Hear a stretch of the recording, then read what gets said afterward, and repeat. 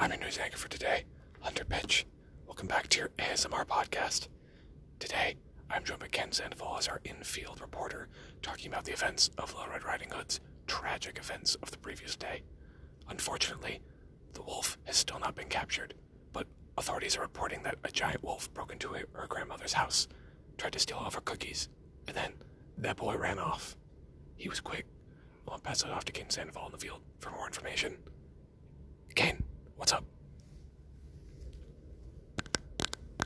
Hi guys, it's Kane Sandoval talking. Today we have a story about a young girl who was surprised with a wolf at her grandma's house. Yes, a wolf. Here with me is the Little Red Riding Hood here with her story. Passing it on to the Little Red Riding Hood with her story. Hi, I'm Little Red Riding Hood. I was terrified when I arrived at my grandma's house. I tried to deliver her cake and cookies and be nice, but then when I got there, she wasn't there and a wolf was in her place.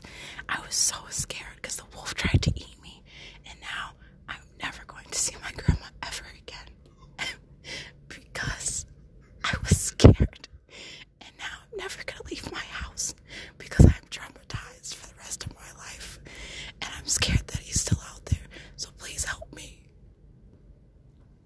Well, that was fun now, wasn't it? After that... Oh, I think he's found me. Oh my god. I'm in the studio and I think he's found me. Well, anyway, I'm gonna go find a bunker and somewhere to hide because this boy is at least like 8 feet tall. This has been Hunter Pitch, signing off and hoping that I don't get eaten. Bye-bye.